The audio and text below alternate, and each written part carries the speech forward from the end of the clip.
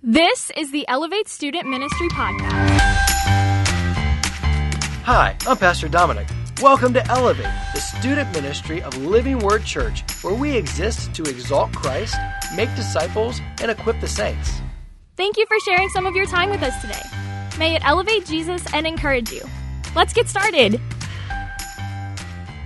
Amen, amen. What's going on, Elevate?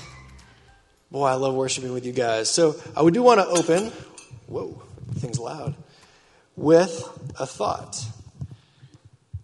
I'm going to ask a not trick question, and I need someone to answer it, but just know that if you answer my question, you have to prove it. Are you ready for this? Would someone like to answer to me, what is this? It's a cowbell? All right, I'll come over here. This isn't a trick question. Ethan, I want you to prove to me it's a cowbell. Prove it. Ah, fantastic. Well done, Ethan. So the idea is that what it does reflects its identity. How did you prove it? You shook it, and it rang like a bell. You proved it, right? So hold that in mind. We're talking about Matthew, and we're going through the book and seeing how King Jesus operates and how his kingdom functions. And tonight, we're going to talk about what is the standard that the king holds us to.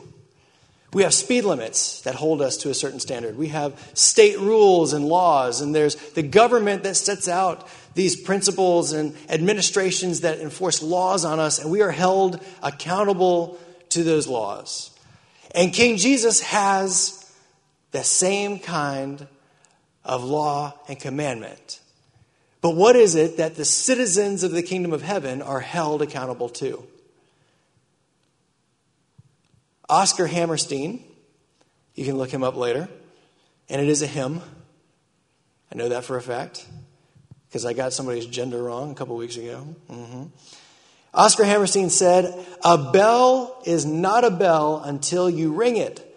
A song is not a song until you sing it. Love in your heart is not put there to stay. Love isn't love until you give it away."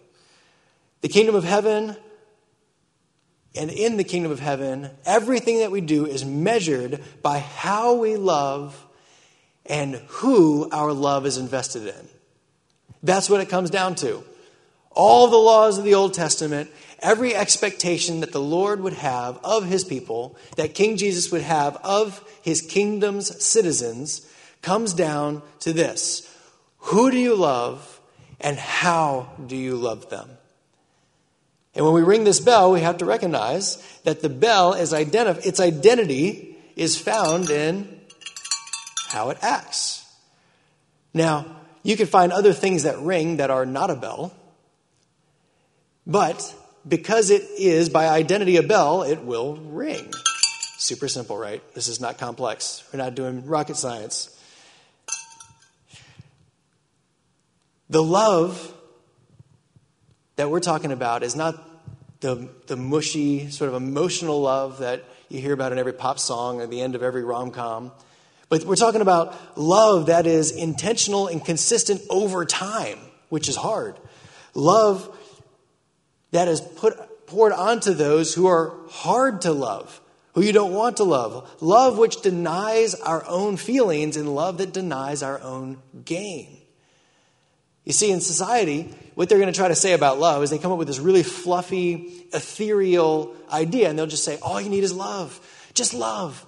That's all it is. Just love everyone. And if everyone would just love, everything's going to work out great. We'll have this perfect society. This John Lennon in Imagine society. I mean, listen, imagine no possessions. I wonder if you can. No need for greed or hunger. A brotherhood of man. If everyone would just love. But if that's it, if this is love without direction, love without foundation, this is like putting a basketball team out onto the court and saying, just go out and shoot, but there's no goal. Just shoot in the air, just randomly. And you're like, coach, why? What am I shooting at? Doesn't matter. All that matters is that you put the ball in the air. And the other team is like, oh, these losers. And your coach is like, no, just as long as you're keeping the ball in the air, you're winning, just keep shooting. No, there has to be a direction. There has to be a purpose. And in Christ's kingdom, who we love and how we love expresses every law of that kingdom. Matthew 22, 33 through 40 is our passage for tonight. And we're talking about what is the standard of our king. When the Pharisees heard that he had silenced the Sadducees, they gathered together. And one of them, a lawyer, asked him a question to test him.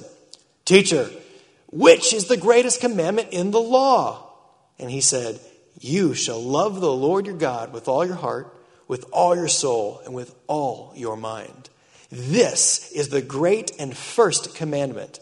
And a second is like it, you shall love your neighbor as yourself. On these two commandments depend all the law and the prophets. So let's slow this down a little bit. First verse, but when the Pharisees heard that he had silenced the Sadducees, they gathered together.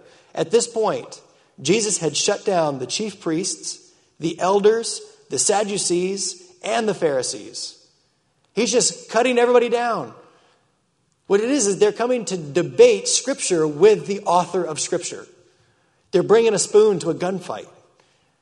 And Jesus keeps cutting them down one at a time, proving over and over and over again the truth in Scripture.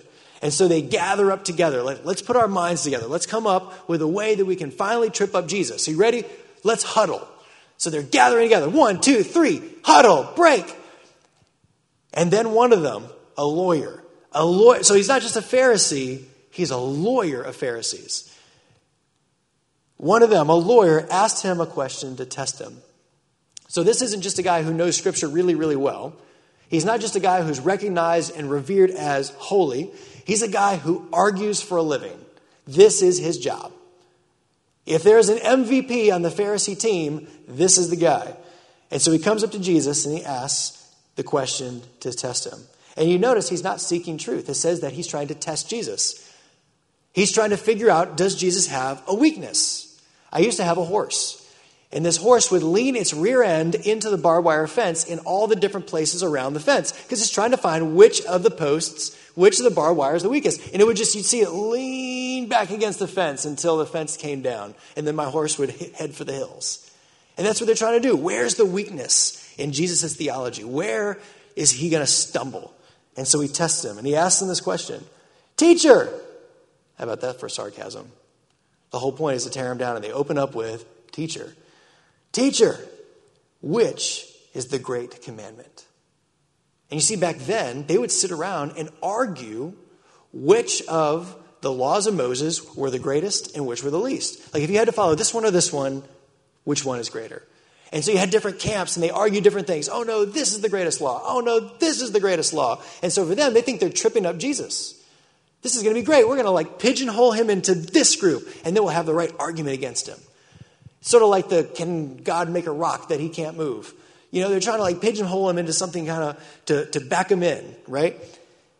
And it shows what they view about the law. Because if they think that this law is greater and this law is lesser, it reveals that to them the law is nothing more than a whole bunch of works that you do to try to make God like you or the people around you think that you're something great. So that the law has nothing to do with mercy. It has nothing to do with grace. It has nothing to do with caring for widows or orphans. It has everything to do with, can you check all the check boxes that you're a really good person? So it reveals their heart. Which is the greatest commandment? And Jesus answers by quoting Deuteronomy 6. He says, you shall love the Lord your God with all your heart and with all your soul and with all your mind. This is the great and first commandment. So I want to let's go to Deuteronomy, and let's look at the verse that Jesus is pulling from, because I think there's some interesting stuff here. It's called the Shema, and the Jews every single morning would quote this as tradition. It's Deuteronomy 6, 4 through 5, and it begins like this. Hear, O Israel, listen, pay attention, respond, take action in response to what we have to say. They did not have in Hebrew a word for obey. All they had was the word hear. So hear means listen and respond with obedience. Hear, O Israel, Yahweh, that's the all capital letters. That's the divine name of God. Yahweh, our God. Yahweh is one. You shall love Yahweh your God with all your heart, with all your soul, and with all your strength. And doing a little bit of word study, I found out that where I thought these words were sort of interchangeable, I was like, heart and soul, they're kind of the same thing. I found out some interesting things. So heart, in the Hebrew understanding, is your innermost organ. This is where they believed your emotions came from, your wisdom, how you reasoned out decisions, where your deepest desires came from, where your emotions came from. And think about it. It's what keeps your body alive. To them, this was that inner you of who you are. Your consciousness was your heart. Soul is actually the opposite of what I expected. You see, it's Greek philosophy that soul is some sort of immaterial thing that's in your body, this ghost in the system that's in you. And then when you die, your body sort of as a cage that releases the soul. That's a Greek philosophy. That's not Old Testament Bible. To them, soul literally means your throat, the place where your life air comes in and out of. And by soul, they actually meant your physical being. Your totality from head to toe, this is who you are. If they said that someone was a kidnapper, they would call you a soul thief. You stole them. You took that person. If you're a murderer, you're a soul killer. If someone is dead, you don't say that the soul has left the body. That's the Greek philosophy. You'd say that this is a dead soul. Think about, someone would say about a ship, how many souls were lost? Well, how many souls are in your family? I've got 7 souls in my family. It's this totality of the whole person. If someone was deeply in love, they would say, my soul loves you. All of who I am loves you. So you have this innermost person of who you are, and you have the totality of your physical person in heart and soul. Strength does not mean like muscle strength. Strength is actually, for the nerdy people in here, it's an adverb. It's not a noun. It's an adverb that says that something is to the extreme. It is very much so. It is extremely or very. It intensifies a word of meaning. So when it says, love God with all of your innermost being and all of your physical being, it's saying, do these to the extreme. With all of your strength, love him with your heart and soul. To the maximum that you have. So you love God with your inner being and your physical being to the maximum. This is how we love God. Completely, inside and out. And then if you look at the 10 Commandments, the first 4 talk about how we love God, but I just want to mention the first 2. The first one is, you shall have no other gods beside me. None. And the second one is, don't have any idols, no images, nothing that is graven or carved. Because God is holy. Now listen to me right now. This is interesting. God is holy, which means he is other. He is set apart from what is the physical realm. Which means if he is spirit, if he is different than anything that we know in the physical, there is nothing in the physical realm which can accurately portray him. Because he's other. He's not physical in any way. Anything, no matter how beautiful it is an offensive representation to God, who is completely spirit and other and unique and set apart from the physical. This is what Paul means in Romans when he says in Romans 1:22, claiming to be wise, they became fools, and they exchanged the glory of immortal God for images resembling mortal man and birds and animals and creeping things. Instead of worshiping the Creator, they worshiped what he created, which is stupid. Whenever we look at the 10 Commandments, not only do we love God with all of our heart and all of our soul to the extreme, but we love him only. There is no room for a second place, for a God on the side, for a mistress, for a runner-up in our lives. God's requirement is that you love him with the totality of love that we have. And there is none other in that scope. And what's so beautiful about the whole graven image thing is that only one could ever represent God and represent him perfectly. And that is Jesus Christ. That the Word was with God and the Word was God. And then jump forward 14 verses, and the Word became flesh and walked among us. And then you jump to Colossians chapter 1, and it says that he is the visible image, just like Exodus 20, the second commandment. No other images, no carved images. But Jesus is the visible image of the invisible God, who perfectly, fully, and infinitely represents spiritual God. Whew, so powerful. So here's the question that I think we need to ask next.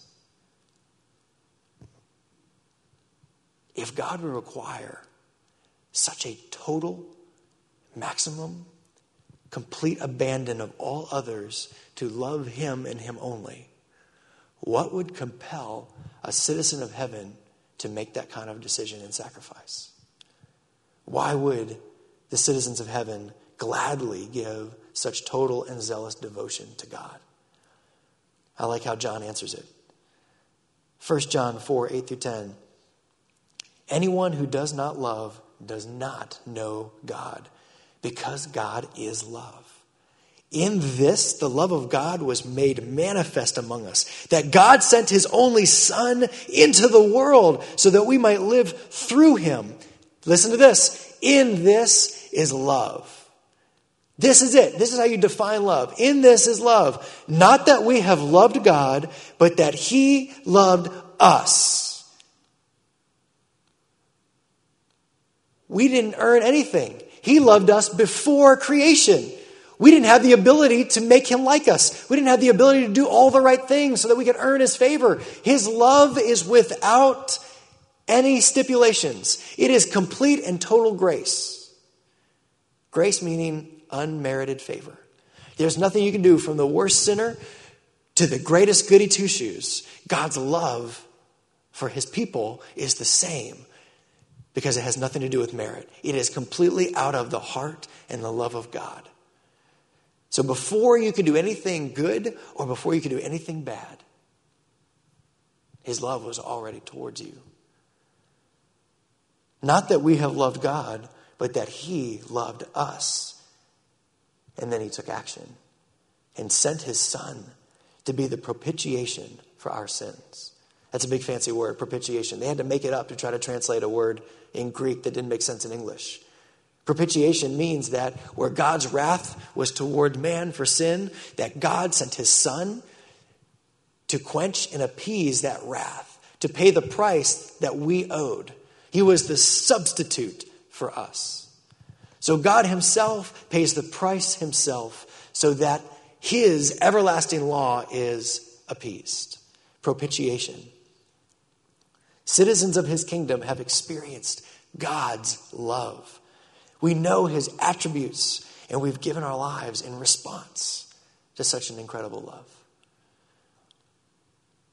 This is the great and first commandment. And the second is like it. You shall love your neighbor as yourself. What does it mean to love your neighbor? Someone actually asked Jesus this. Jesus, who's my neighbor? I mean, it's not that guy over there. Who's my neighbor, Jesus? Is it this guy right here that's really close to me that I'm best friends with? Who is it? And then Jesus gives them the parable of the Good Samaritan. The parable where the person loved was the enemy of the person giving the love. That's crazy. The person that they least should have given favor to. At the very last person in the world they should have given grace to.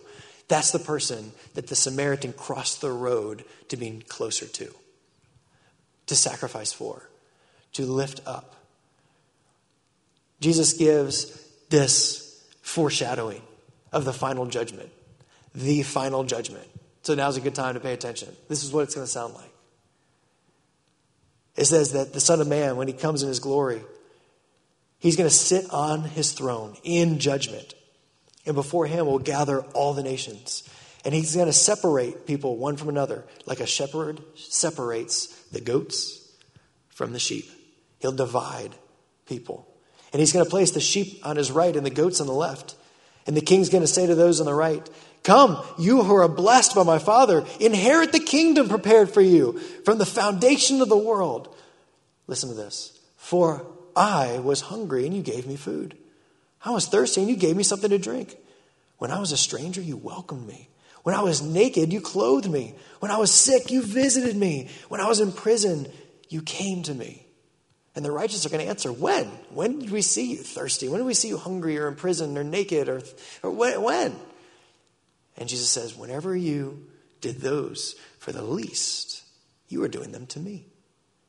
And then he's going to look over at these on the left and say, you're going to judgment. And why? Well, when you saw me hungry, you didn't give me anything to eat. When you saw me thirsty, nothing to drink. When I was cold and naked, you didn't offer me anything to wear. When I was in prison, you never visited me. And they'll say, when? When did we leave you destitute? When did we abandon you? When did we reject you? And he'll answer, as you did to the least of these, you did that to me.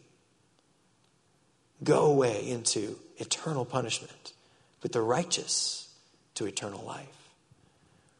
You see, to God, how we love him is often defined by how we love people. We love him through loving the people around us, but not just anyone. He says the least.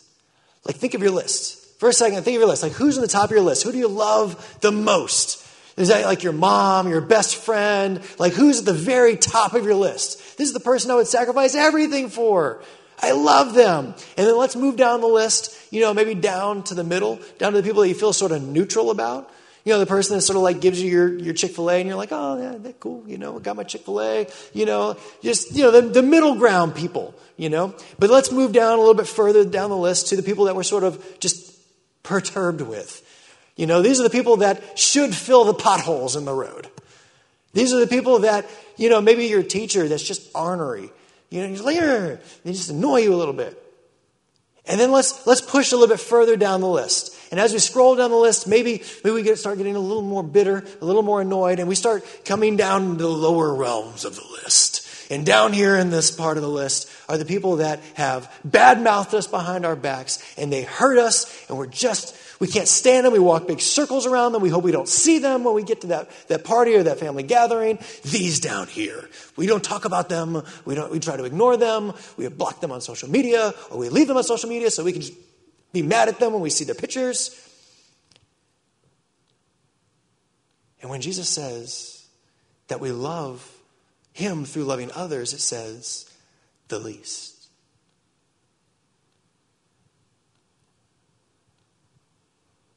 We're not talking about the fluffy human love that comes easy anymore. That's an emotion that boils up whenever we get excited about being with somebody. We're not talking about the love that just comes naturally. Jesus says, hey, the unbelievers will be nice to the people that are nice to them. But in God's kingdom, we will stand in judgment of whether or not we were willing to extend an unearthly love, unnatural love, grace to the people that are at the bottom of our list. That is uncomfortable. John Henry Jowett says this. He says, push back the walls of family love until they include your neighbor.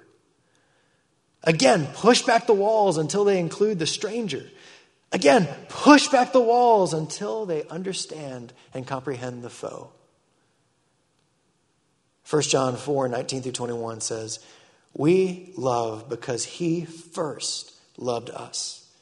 If anyone says, I love God, and hates his brother, hates his neighbor, he is a liar. For he who does not love his brother whom he has seen cannot love God whom he has not seen. In this commandment we have from him, whoever loves God must also love his brother. This is John. This is one of the disciples who walked with Jesus. He's quoting Jesus right now. Whoever loves God must also love his brother. And so we can't say that we love God if we are not willing to love people. It's actually evidence that God's not in us if we're not willing to give love. Why? Because Christians love people the way God does. Let's say I could have for a moment the person standing right here that I dislike the most. This bottomless person, right here.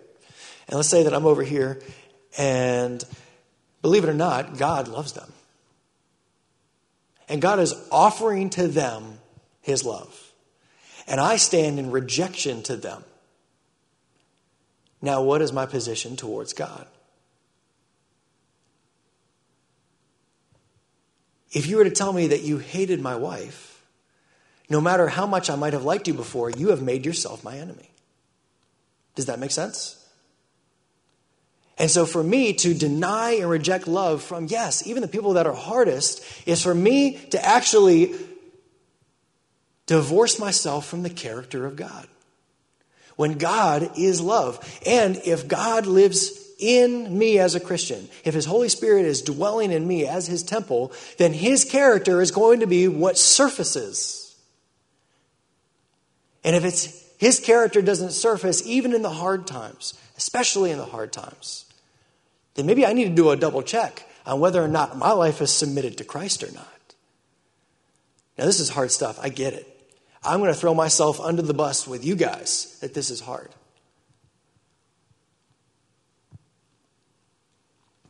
But human love can't do this. This has to be a love that is different than all of society understands. It is a divine love, a love that only comes from God. Check this out. I don't know if you caught this or not, but when Jesus said, love your neighbor as yourself, he preluded it with this. And the second is like it. The second's like the first. What was the first? Love the Lord your God. The second is like that one. So we will love the people around us in the same way that we love. Anyone catching up with me? We will give the same devotion. We will give the same emphasis, intentionality, purpose, and passion to loving people around us that we have already given him. If we are willing to love him, we take all of our frail, fickle, human love and we give it wholly to him. I'm all yours, Lord. There's no second place. I'm completely abandoned except for you. My heart and my soul are all yours.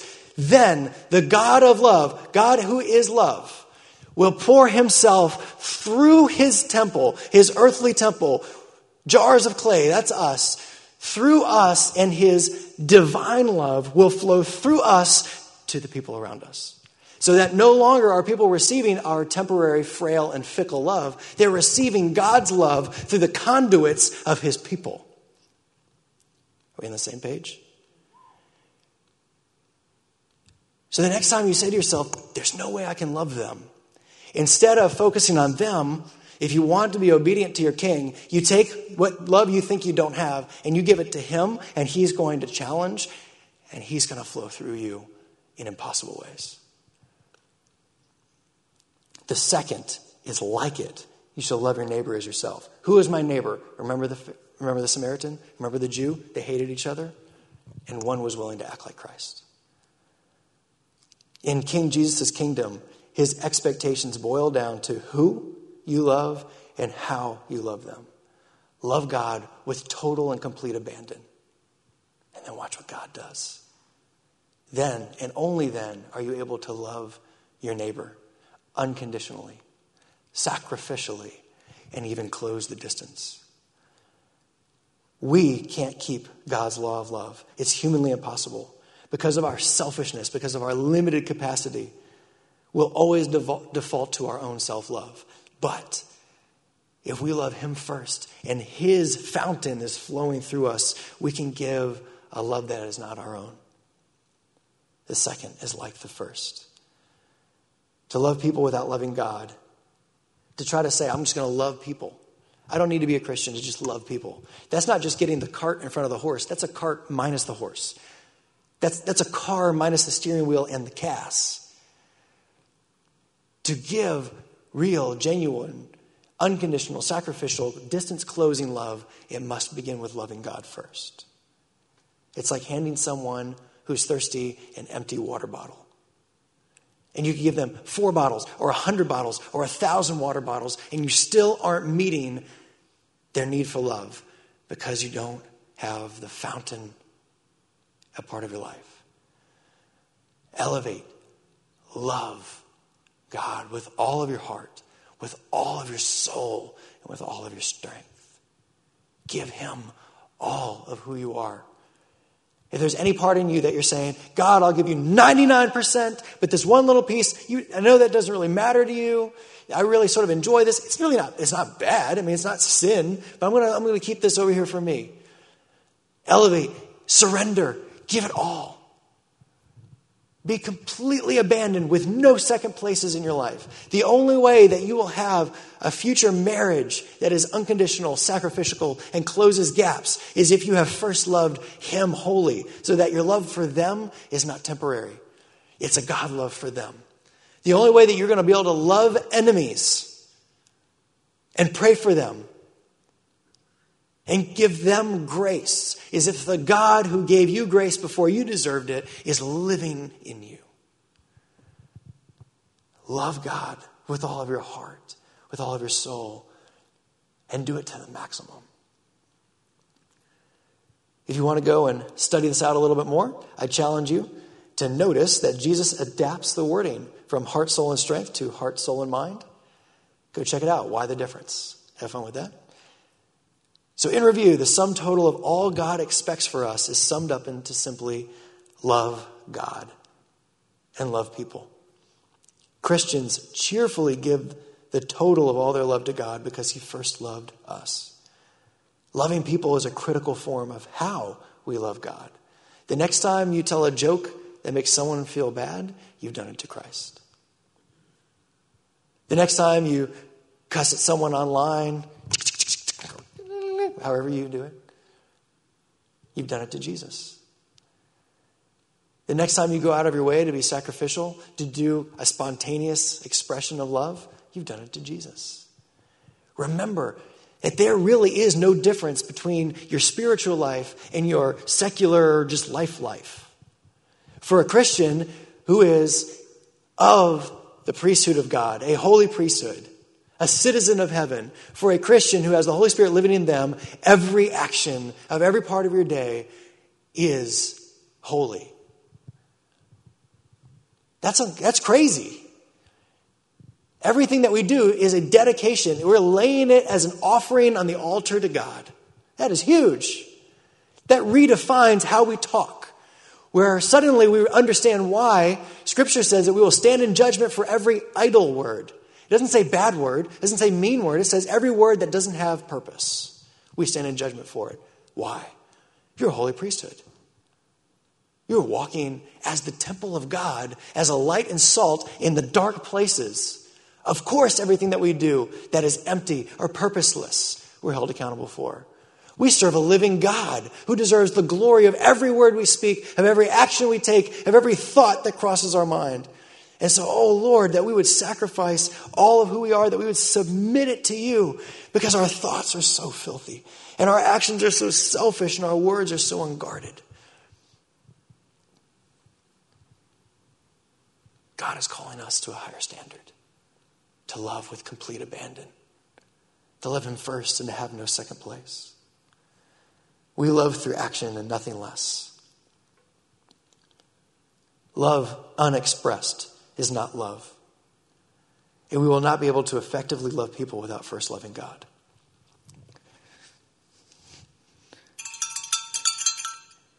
Is this a bell? And I say, ask Ethan to prove it. And he did great. I got to ask, are you a Christian? Prove it. Because how you love defines your identity. So I've got 2 challenges for you. The first one,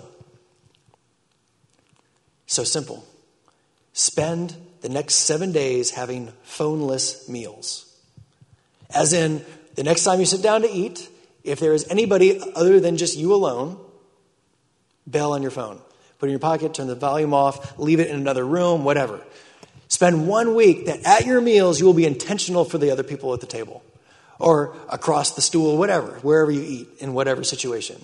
Spend 7 days of phoneless meals so that you are intentional, because you can be standing right next to someone and be 1,000,000 miles away. Thank you, Brian Harper. So let's spend 7 days giving someone our attention every time we sit and eat.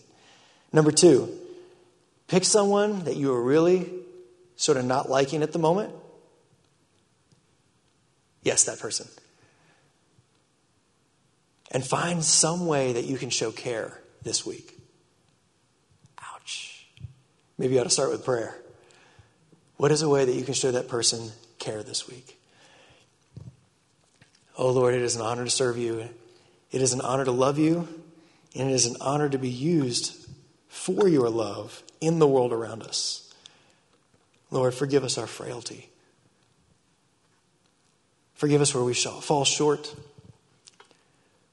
Forgive us for every thought, word, and action that is just idle and purposeless. Grow in us a discipline to be purposeful, intentional, loving Christians. Lord, if we are the temple, that means that we are the place where people can come to encounter God. Forgive us when we stiff-arm people at the door. When we walk past people without making eye contact because we don't want them to have that opportunity. Ouch. Lord, have your way in us. Flow through us. Lord, let there be one. Let there be two. Let this be a room full of people that are willing to love you wholeheartedly, because before we can do anything right or wrong, you loved us and you died on the cross for us. Thank you, Jesus. Lord, bless Elevate tonight. Bless every man and woman here. Send them into your mission field with purpose and on fire. Not with temporary emotion, but with resolve that only comes from your Holy Spirit. Thank you, Lord. We give all of this to you in Jesus' holy and precious name. Amen. Thanks for listening, and a special thanks to all of you who have subscribed, shared episodes, and left reviews. If you would like to learn more about Elevate, you can visit us at iloveelevate.com and follow us on Facebook and Instagram. Thank you for everything you do that brings faith, hope, and love to the world around you. Now go, follow Jesus.